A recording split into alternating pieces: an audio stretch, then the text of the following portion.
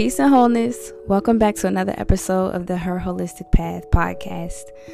I am so excited because I've got some episodes coming up all about oxytocin, fetal positioning, exercises, movement, herbs, nutrition, the whole nine.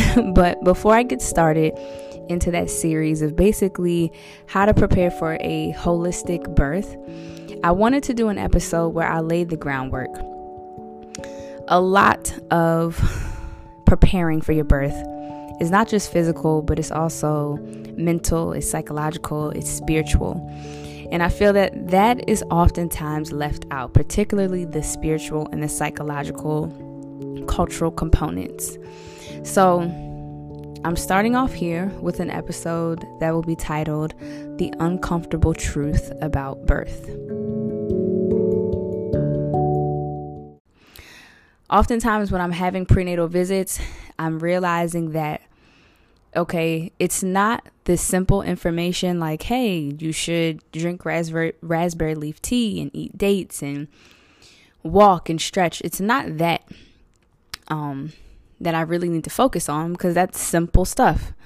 But really, it's the unraveling of the psychological dysfunction that we have when it comes to existing in our own bodies and existing in this larger matrix and system. And so I'm offering this as kind of a step one place to start if you are preparing yourself either for birth or if you're a birth worker and you are on the path of educating yourself. So this is the uncomfortable truth about birth. I think we're on episode 16. So this is, I think, the biggest, I don't know, I could probably say this about all of the things that I have on this list, but I think this is the one that throws people for a loop the most, which is we are in the unknown when it comes to pregnancy and birth. And that is not changed by how much technology we use in our birth. We are in the unknown no matter how much technology we use. If we have Dopplers to listen to fetal heart tones, if we have ultrasounds to actually physically see the baby, if we do internal exams and put in internal electronic fetal monitoring, it doesn't matter how many machines or devices or tests that you insert into your birthing journey, there will be a part of this process that will remain unknown. And there's nothing that we can do about it. We don't have a crystal ball that will let us know this is exactly what's happening with your body and your baby, and exactly what's happening with your cervix and your uterus, and this is how your birth is going to play out. But for some reason, I think that a lot of people feel that the use of technology has created this sort of a crystal ball where it's like, okay, if I just do all of these interventions, then that will guarantee a certain type of outcome. Medical interventions do not work like vitamins or vegetables or fruit. The more medical interventions you have does not mean the better your birth outcome will be. It's not like, okay, if I eat a bunch of fruit and vegetables, I'll just be healthier. It's not how it works. But I think a lot of people are under the impression that if I go to the hospital with all of the new gadgets and gizmos and technology, then the better. But we actually have evidence that shows, for example, that electronic fetal monitoring, so the Doppler that they put on your belly, when we use that continuously throughout labor, it actually is creating a higher rate of cesareans. Meaning the more that we use the technology, the more it is increasing the number of people who are having major abdominal surgery. Some people might say, well, that's because they're catching more problems. But again, the evidence does not show that. What it does show is that there is an increase in false positives, and that a lot of times what's happening is there is these different ratings that you can have when you're looking at a fetal monitor graph, or the data that the machine is putting out in the hospital. And there's like I can't remember the language for it. There's like a category 1 where everything is fine. There's a category 3 where it looks really bad and someone should definitely go in for emergency cesarean. And then there's like a 2, which is in the middle. And that's where there's this big gray area. And I'll link a article down in the description box, a really good article actually by a doctor who has openly admitted like there's a lot of false positives, meaning a lot of people are going to get a cesarean and don't need one. Their baby was totally fine. The baby's heart rate was fine. But because of the way the machine puts out this graph and this data and these variabilities in the chart, it can be difficult to assess, is this an issue or is it not? And what we found is that when we put the electronofetal monitor on for 15 minutes and then we take it off for an hour, which is called intermittent monitoring, we have better outcomes, meaning there's not a dip in healthy mothers and babies, right? So it's not like there's more issues happening by taking the Doppler off. But then on top of that, we have a decrease in unnecessary cesareans. So that's a good example to show that technology is not something that works like just the more the better. And I actually want to pull up an article. And this is a Cochrane research team that combined the results of 12 randomized controlled trials with more than 37,000 participants. Mothers were randomly assigned to receive either continuous EFM or hands-on listening, which is basically what I described when you have the Doppler on for a certain amount of time and then you take it off, which if you're talking about home birth and midwifery, it's slightly different, but they seem to have it in a same category for this study. The researchers found no differences between groups in APGAR scores, rates of low oxygen brain damage, admission to the neonatal intensive care unit, stillbirth, and newborn death. Meaning, again, when we decrease the amount of time that we're using the fetal monitor, it did not have a negative impact. And this is an uncomfortable truth because I think that we have given ourselves permission to have this reliability on technology and feel like, well, it's a computer. It is not going to it's not going to make a mistake, right? But we fail to realize that it is humans on the other side of that computer who have to determine what the information they're looking at actually means.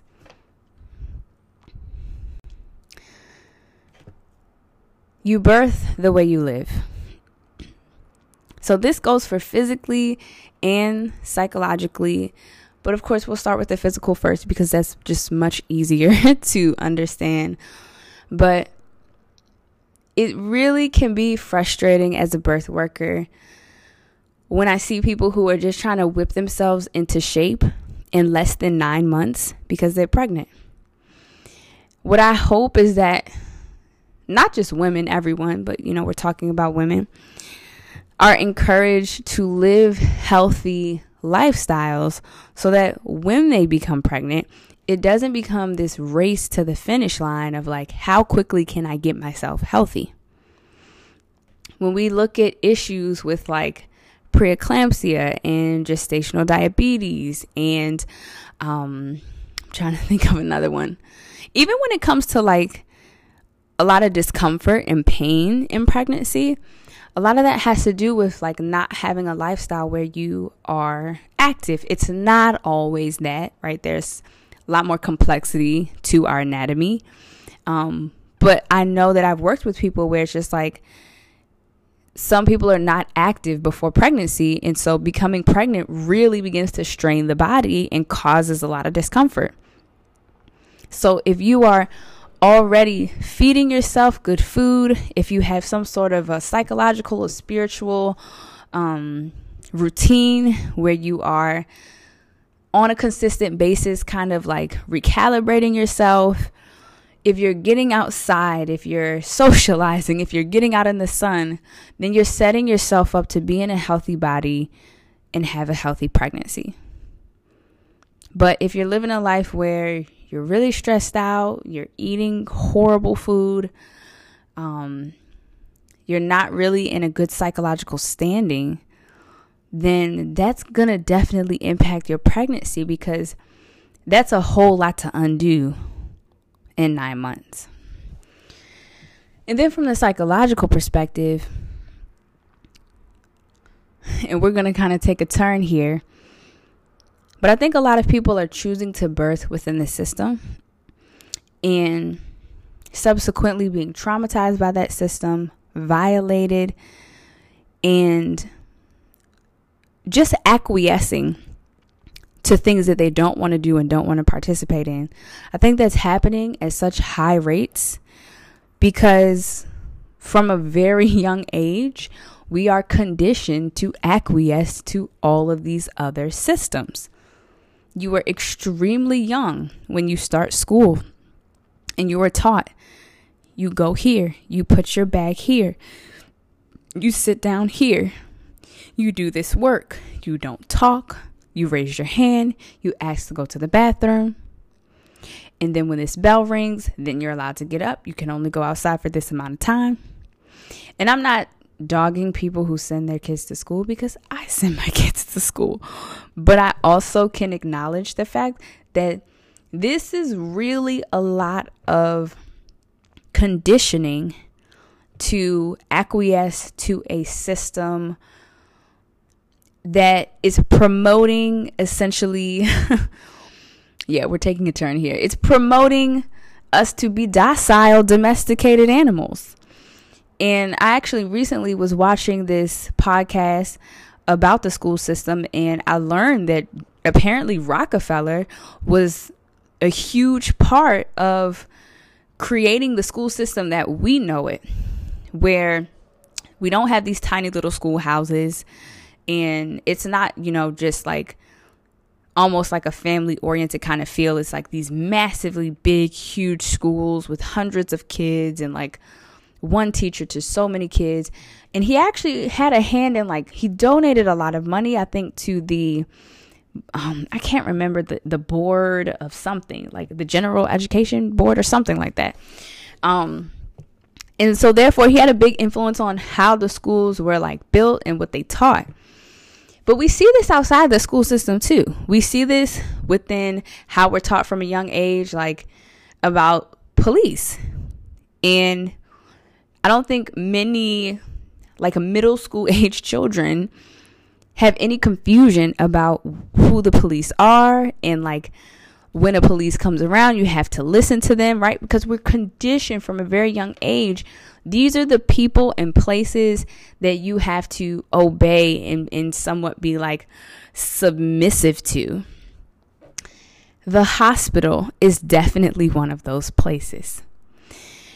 For one, we can just look at how the hospital, the way it is physically built, big, tall building, lots of different rooms. Everyone's in a uniform. When you come in, you have to get in a uniform. That sounds like a school. Also sounds like a prison. Also sounds like a place you would work, like a place you would have a job. So again, just another replication of these systems that we are taught to just listen to. And a lot of times when I'm talking to moms and I'm explaining, we're having this conversation about autonomy, and I'm telling them you're allowed to decline medical interventions and request them. You're allowed to decline working with a certain medical provider. And they're looking at me wide-eyed like, what? I didn't know I could say no. I didn't know I could not get something done. I thought I just had to do it. It's mind-boggling how many women are literally being raped, violated. And I use that word specifically because I have seen with my own eyeballs someone put their hand in someone's vagina and they were screaming, "Stop, stop, no, stop." And outside of physically using my body to stop them, which I'm a tiny person, not a lot can be done in that situation. But I think we get to that point because so many people are just literally laying down and saying like, okay, I'll do this thing that I don't want to do. So I think that if you live a life where you are typically either acquiescing to the system at large, right, then you're going to continue to do that.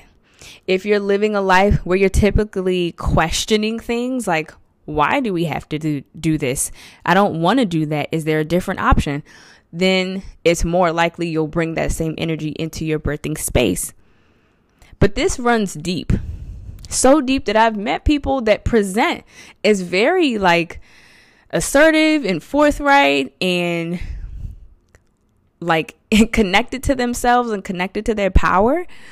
But in the birth space, it's like they revert back to this childlike submission. Of course, this also has to do with just the general intensity of being in labor and how deep the feminine energy of labor is. It can, of course, put you in a state to just kind of want to go with the flow.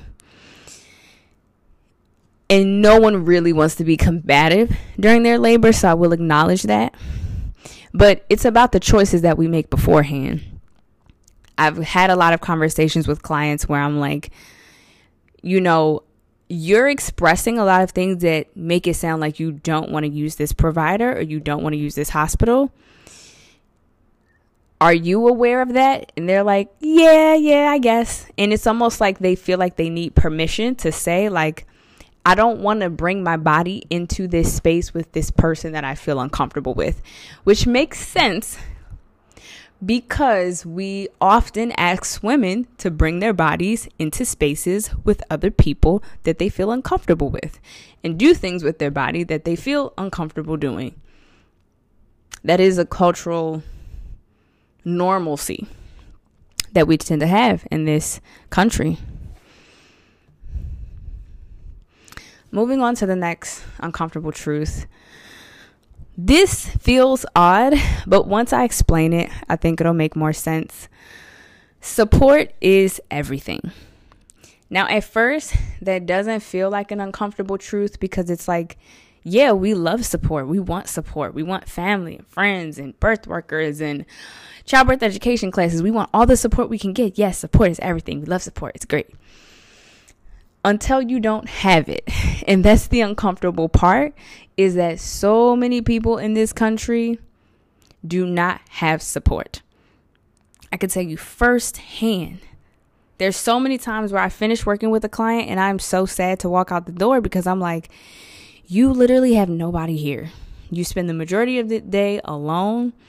You have your one husband that comes back at the end of the day and they have to go to bed so they can get ready for the next day, and then you're back by yourself again. Or the people that they do have is limited, or the people that they do have don't agree with how they're raising their child, and therefore they can't get a lot of support. And so that's why it's uncomfortable, because it's like we are communal creatures. We are designed to need help after we have a baby. Right? I think that's kind of the whole like design, is that when a new soul portals through into this physical realm, this mother, it's not like she's like disabled or something like that or disempowered. She can, a lot of people after they have a natural birth can like spring up and go for a walk and they feel great and amazing. That's not the thing. It's one person alone is going to be exhausted taking care of a baby by themselves. constantly getting up at night, constantly holding the baby, feeding the baby, not really being able to put the baby down and like take care of themselves. It's incredibly hard to cook a dinner when a baby is in your arms, or clean yourself, right? So to me, it makes sense that by design, universe is like, when we bring a new person in, we want the community to inch closer. We want the family to inch closer. So by design, she needs help. So that way we have this tightening of the family fabric. But instead, most people are left alone. My next uncomfortable truth is that to be your wild feminine self is a crime. And I'm actually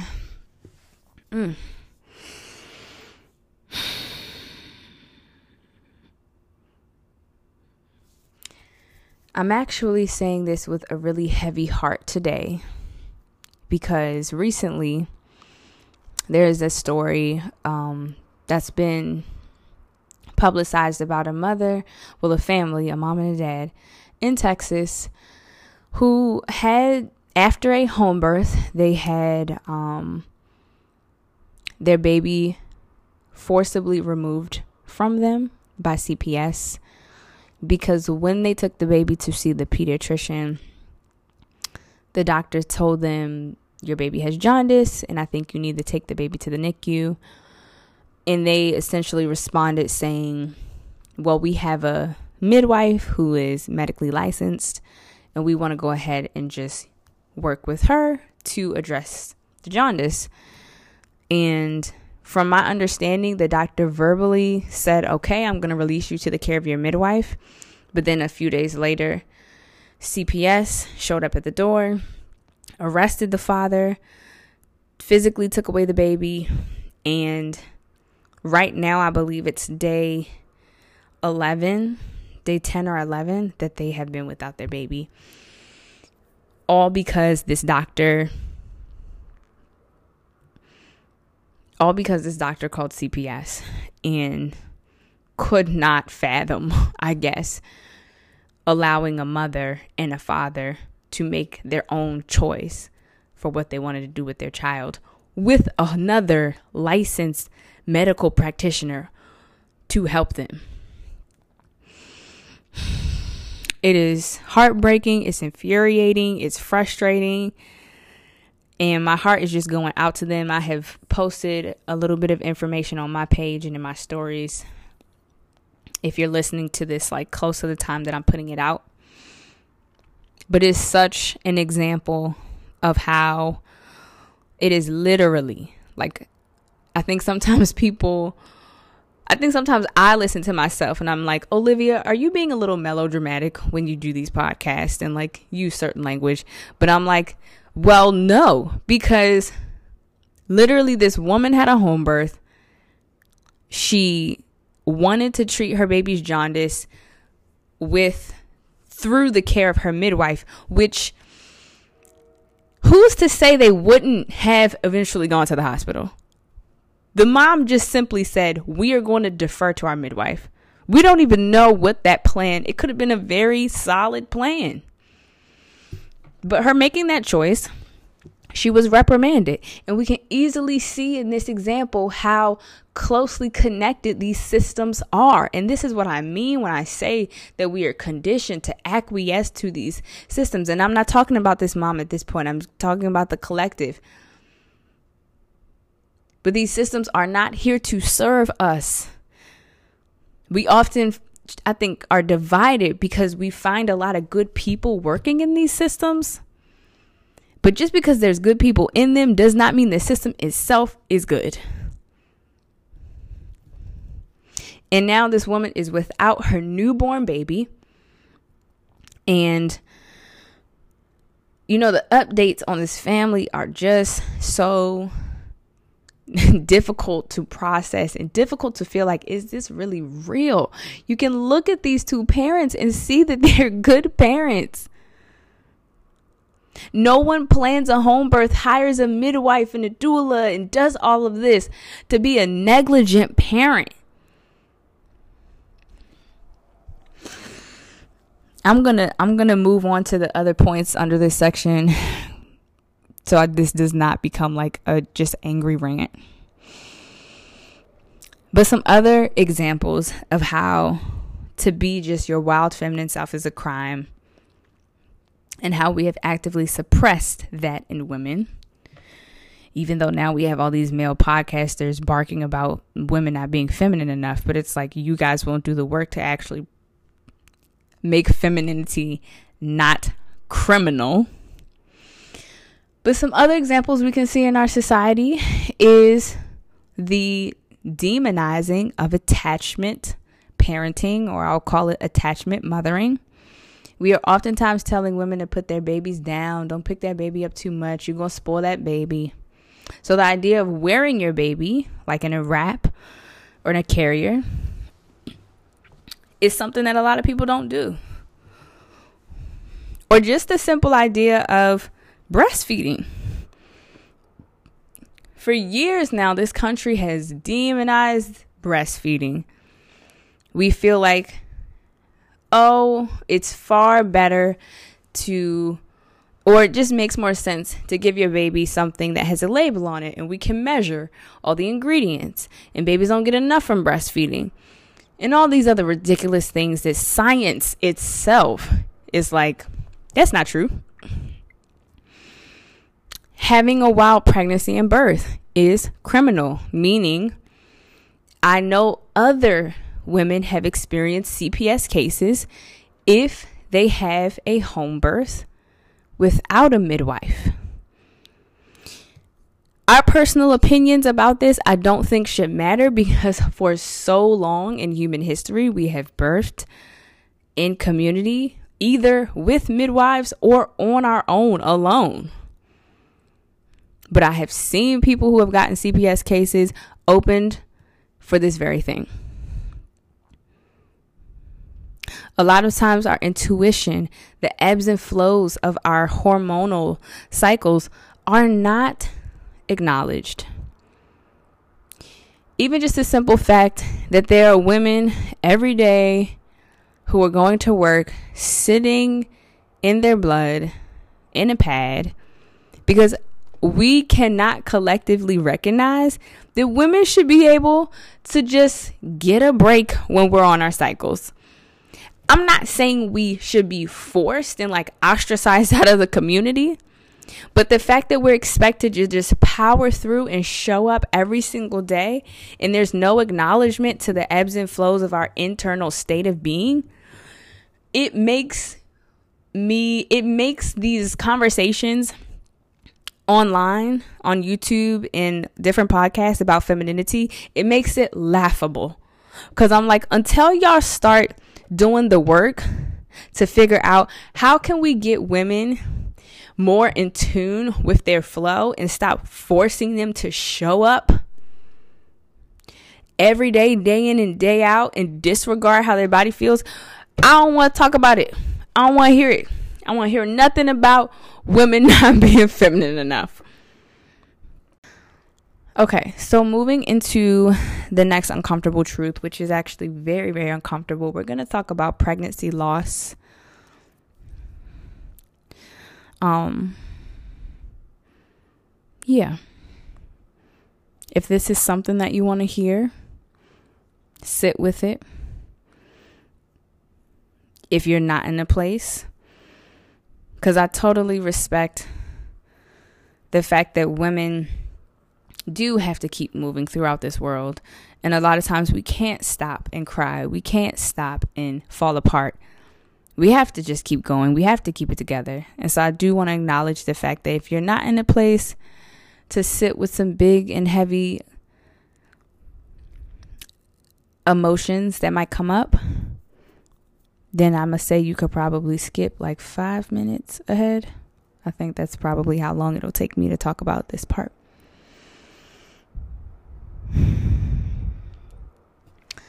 So there's a very distinct energy when you go to a birth. It's a kind of energy that I struggle to describe. I don't think I've ever felt anything similar to that anywhere else. But it is simply that you are standing at a portal.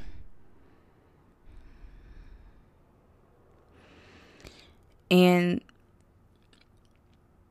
the thing about this portal, the birth portal, is that it is very much a doorway. We like to focus on what's coming out of this portal, but it is very difficult for us to acknowledge that sometimes a physical body will come through this portal, but a spirit will not. And that is simply the nature of birth. There is no guaranteed outcome for anybody's birth. And knowing that and witnessing that is a very humbling experience. To put it plainly and simply, I think it's very difficult for us to acknowledge that when we step into that space of a woman opening up her body, opening up her psyche and her spirit to allow a baby to pass through, death is at that doorway as well. Not in the sense of like some type of like Grim Reaper, but in the sense that on the other side of that door is wherever the baby is coming from. And for whatever reasons, physical, spiritual, otherworldly, cosmically, some spirits don't make that choice to come through that doorway. And you can take this language literally. You can take this language figuratively. But I do believe that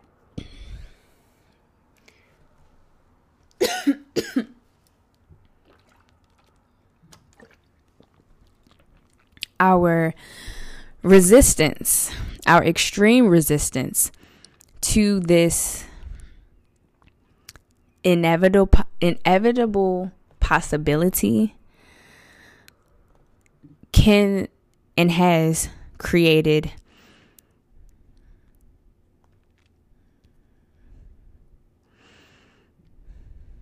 an overcompensation. And I welcome and completely am okay with people disagreeing with what I'm saying about this. That's fine. I'm not saying this for people to agree with me. But I think that when we are in such resistance, when we don't accept the fact that death is something that is guaranteed, we just don't know when. When we struggle to accept that that also is applicable to the birth space, we end up overcompensating out of fear, which can lead to what we're seeing today, which is an over-medicalization of the birthing process. Because when you look at a lot of the practices being done in the hospital that are not evidence-based, meaning things that they are doing that we know, common sense, but we also now have the data to show and prove that this is not helping us to have better birth outcomes. When you ask, well, why are we still doing it? The answer that you'll get from people is, to keep the mom safe, or to keep the baby safe, or to make things safer. So even when we don't have the information to actually back that up, that's the rhetoric we're using to justify a lot of things.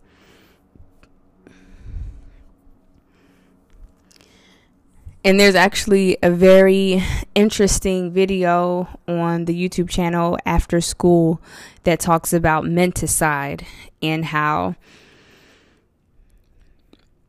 essentially when you want to control a group of people, you use waves of fear or waves of terror. And it will kind of cause like this mass psychosis. And under this mass psychosis, you can essentially control people and tell them anything because they're in a deep fear response.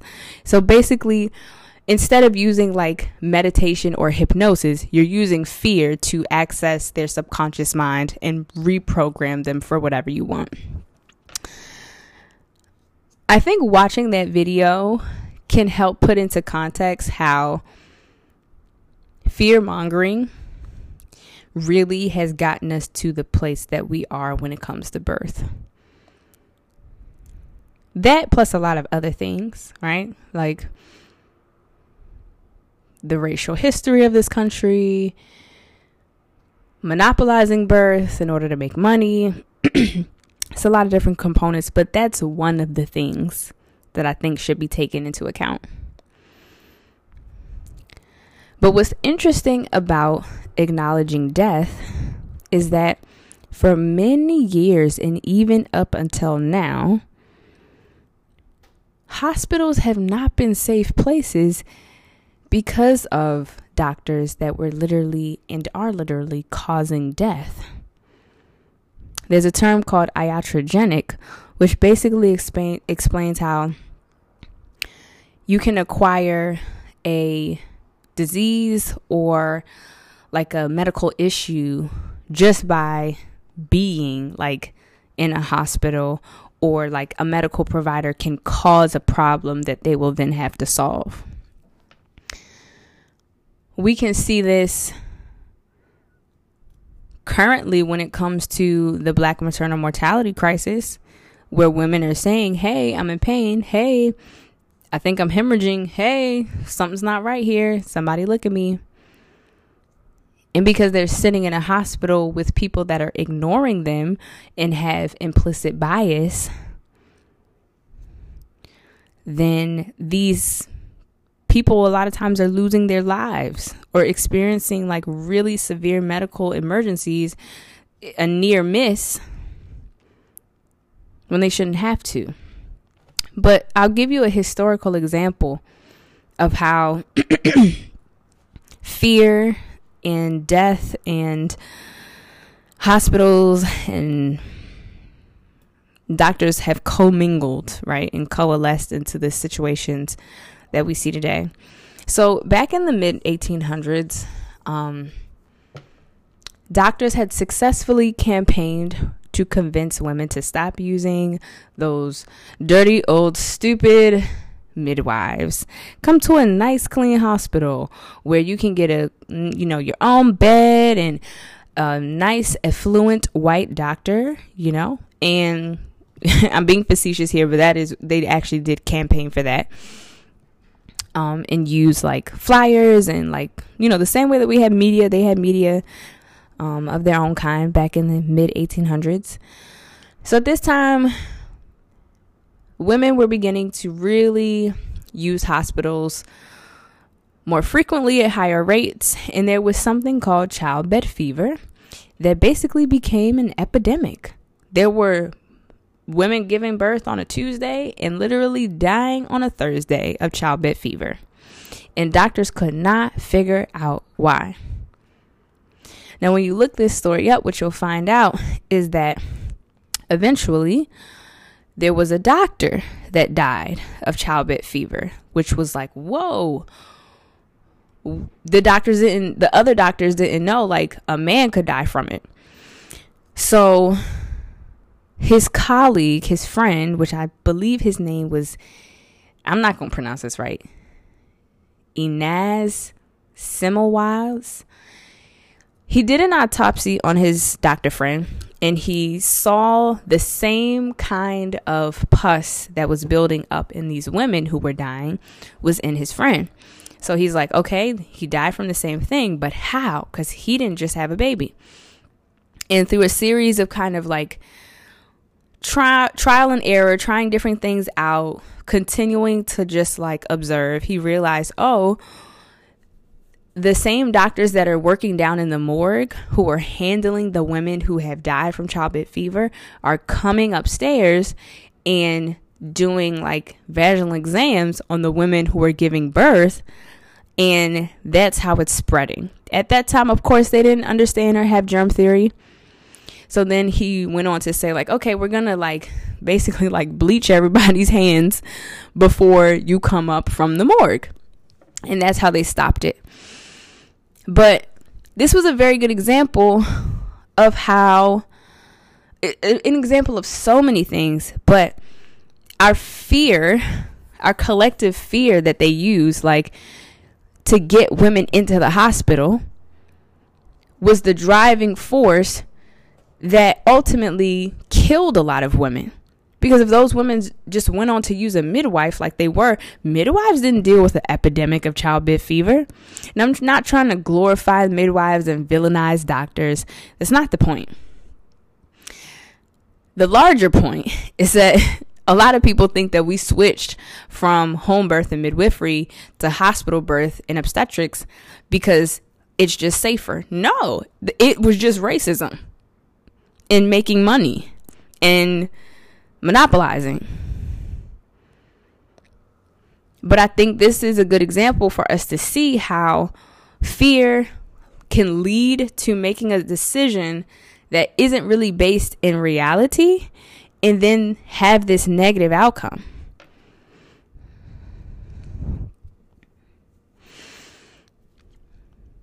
Another kind of, actually, no, I think I'm going to save that for the next part. Okay. We're going to move on from that section. So if you skipped ahead, hey, we are going to the next topic. Birth cannot be predicted or controlled. Point blank, period. I think from what I was just talking about, we can see how there's serious repercussions for thinking, oh, we can control birth. We can control and predict everything that's going to happen. But oftentimes, the more that we try to do that, the more problems that we cause. And I want to kind of take a second to just acknowledge another historical moment that happened that really had a lot to do with us trying to predict and control the birthing process.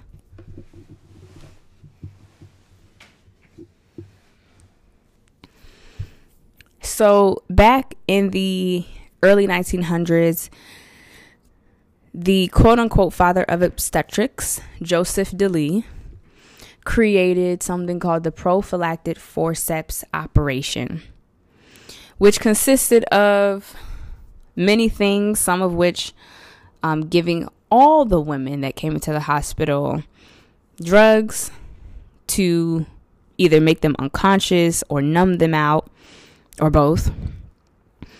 Tying them down to beds, giving everybody an episiotomy, giving everyone forceps delivery, which if you're doing forceps and the mom is like drugged up and she's tied down and there's like no acknowledgement of the process of labor, it makes sense that they were giving everyone episiotomies.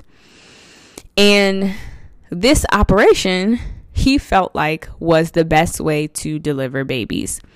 He's quoted as talking about how birth is naturally destructive and it's impossible for a woman to give birth without like serious consequences to her health. Basically, I'm paraphrasing here. But pathological in nature is what this man believed. And he is noted as the father of obstetrics. In his idea, the prophylactic forceps operation set the standard. Because what happened is, it was this moment in time where his idea coalesced with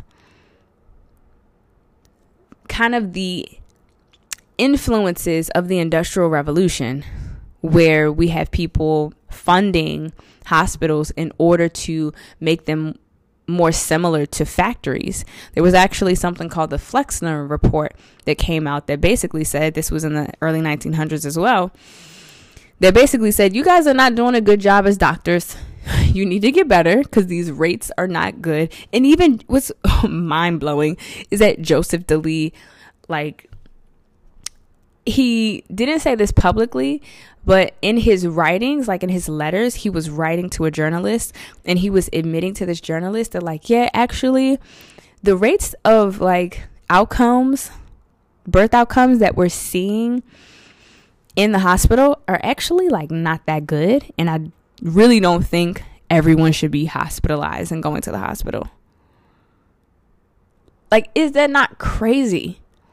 That this is the father of obstetrics. This is the person who has influenced us to have labor and delivery units that have all of these standard protocols and standard practices where it's like everybody comes in, everybody puts this on, everyone gets an IV drip, everyone gets this exam and triage, then everyone goes here, everyone gets treated the same, even down to everyone giving birth on their back. How mind-blowing was it for me to realize that present day, women are not being told to get on their back because doctors think that's like better or safer. They're being told to get on their back mainly because when you look at the bed, there's a trash bag hanging at the end of every bed in L&D. So when the mother is pushing and the baby emerges and the amniotic fluid and the placenta and the blood and the afterbirth is coming out, it's sliding down into this trash bag, which then makes it extremely easy to clean up and get ready for the next person, because this is just like a factory. We got to get them in, get them out, get them in, get them out, which is partially attributed to the baby boom and them having to figure out ways to rapidly, deliver a lot more babies than they were used to. But there's all these different, and this is why I say this is like the foundational episode that I'm starting with, because it's like, before I can ask you the question, are you considering home birth or hospital birth? I would love for you to sit down and consider all of the different components to how we got to hospital birth and why it looks the way it does now.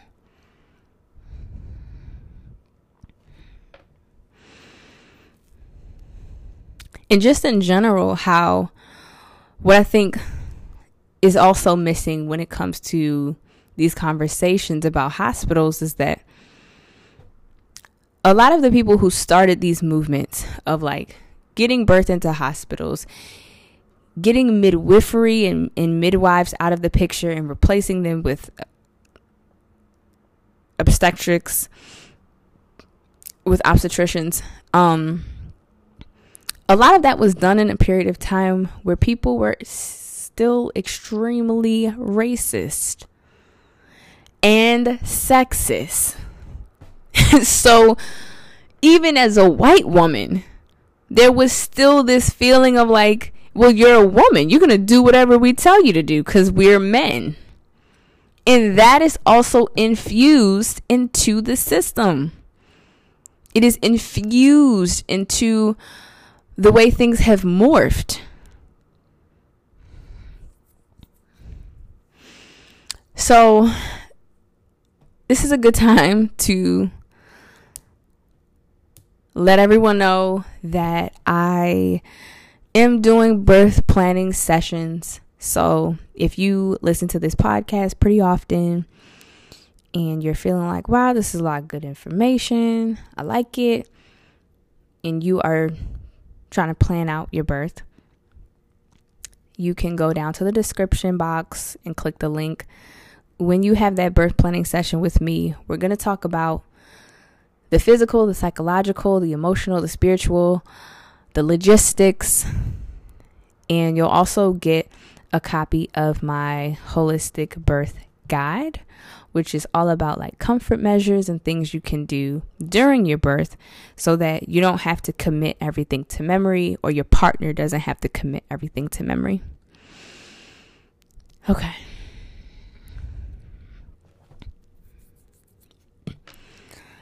All in all, I think what we can see quite clearly through this episode and looking at all these different things is that birth has belief systems.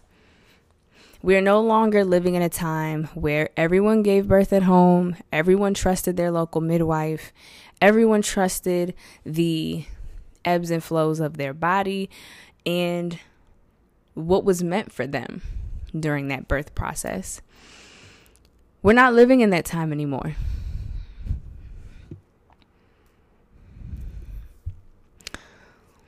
We're living in a time where there's all these different options and all of these different schools of thoughts and ways of thinking. And so therefore women are put in a position where they have to choose, what do I believe in? Because ultimately, what you don't know, you have to choose to believe. And so there's people who believe that birth is beautiful and blissful and cosmic and a rites of passage. And then there are people who believe that birth is extremely painful and unpurposefully uncomfortable and should be numbed out as much as possible. There's some people who are extremely afraid of birth and want to control it and predict it as much as possible. But for most of us, we are somewhere in between. I think what's most relevant and necessary on the birthing journey or leading up to the birthing journey is not to necessarily attach yourself to the value of any of these belief systems, to say, well, it's good to think this about birth and it's bad to want to do a home birth. Not to attach to any of the belief systems, but just to do the work to recognize where you are on the spectrum, because that will serve you so much better. And I also want to say that to anyone who has listened to this episode and felt like, oh, like she is saying something ridiculous or dangerous or not good. I think this is a good moment to just acknowledge it's probably much more beneficial for you to understand yourself and where you are than to judge the entire spectrum itself.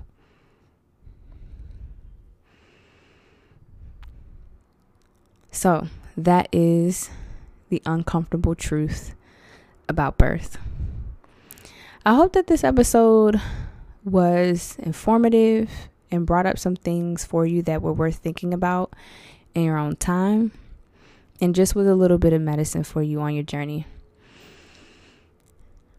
I absolutely love to know how this is landing for people, so you can go over to Apple Podcasts and leave me a review. I super duper love the kind where people actually write something out so I can know kind of what direction I want to keep going in as far as what's helpful, what's not helpful, things of that nature. And when you leave a review, please you leave your Instagram handle so I can tell you thank you, because I can't respond on the actual Apple Podcast app. All right. Next episode coming up.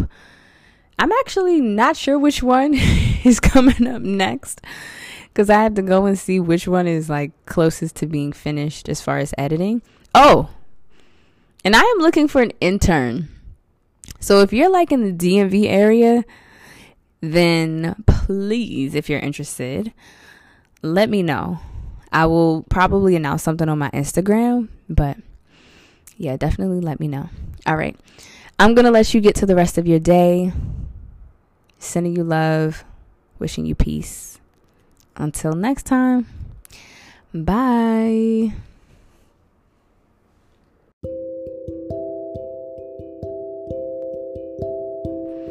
I hope that this episode was informative and brought up some things for you that were worth thinking about in your own time, and just with a little bit of medicine for you on your journey. I absolutely love to know how this is landing for people, so you can go over to Apple Podcasts and leave me a review. I super duper love the kind where people actually write something out so I can know kind of what direction I want to keep going in as far as what's helpful, what's not helpful, things of that nature. And when you leave a review, please you leave your Instagram handle so I can tell you thank you, because I can't respond on the actual Apple Podcast app. All right. Next episode coming up. I'm actually not sure which one is coming up next, because I have to go and see which one is like closest to being finished as far as editing. Oh, and I am looking for an intern. So if you're like in the DMV area, then please, if you're interested, let me know. I will probably announce something on my Instagram, but yeah, definitely let me know. All right. I'm going to let you get to the rest of your day. Sending you love, wishing you peace. Until next time. Bye.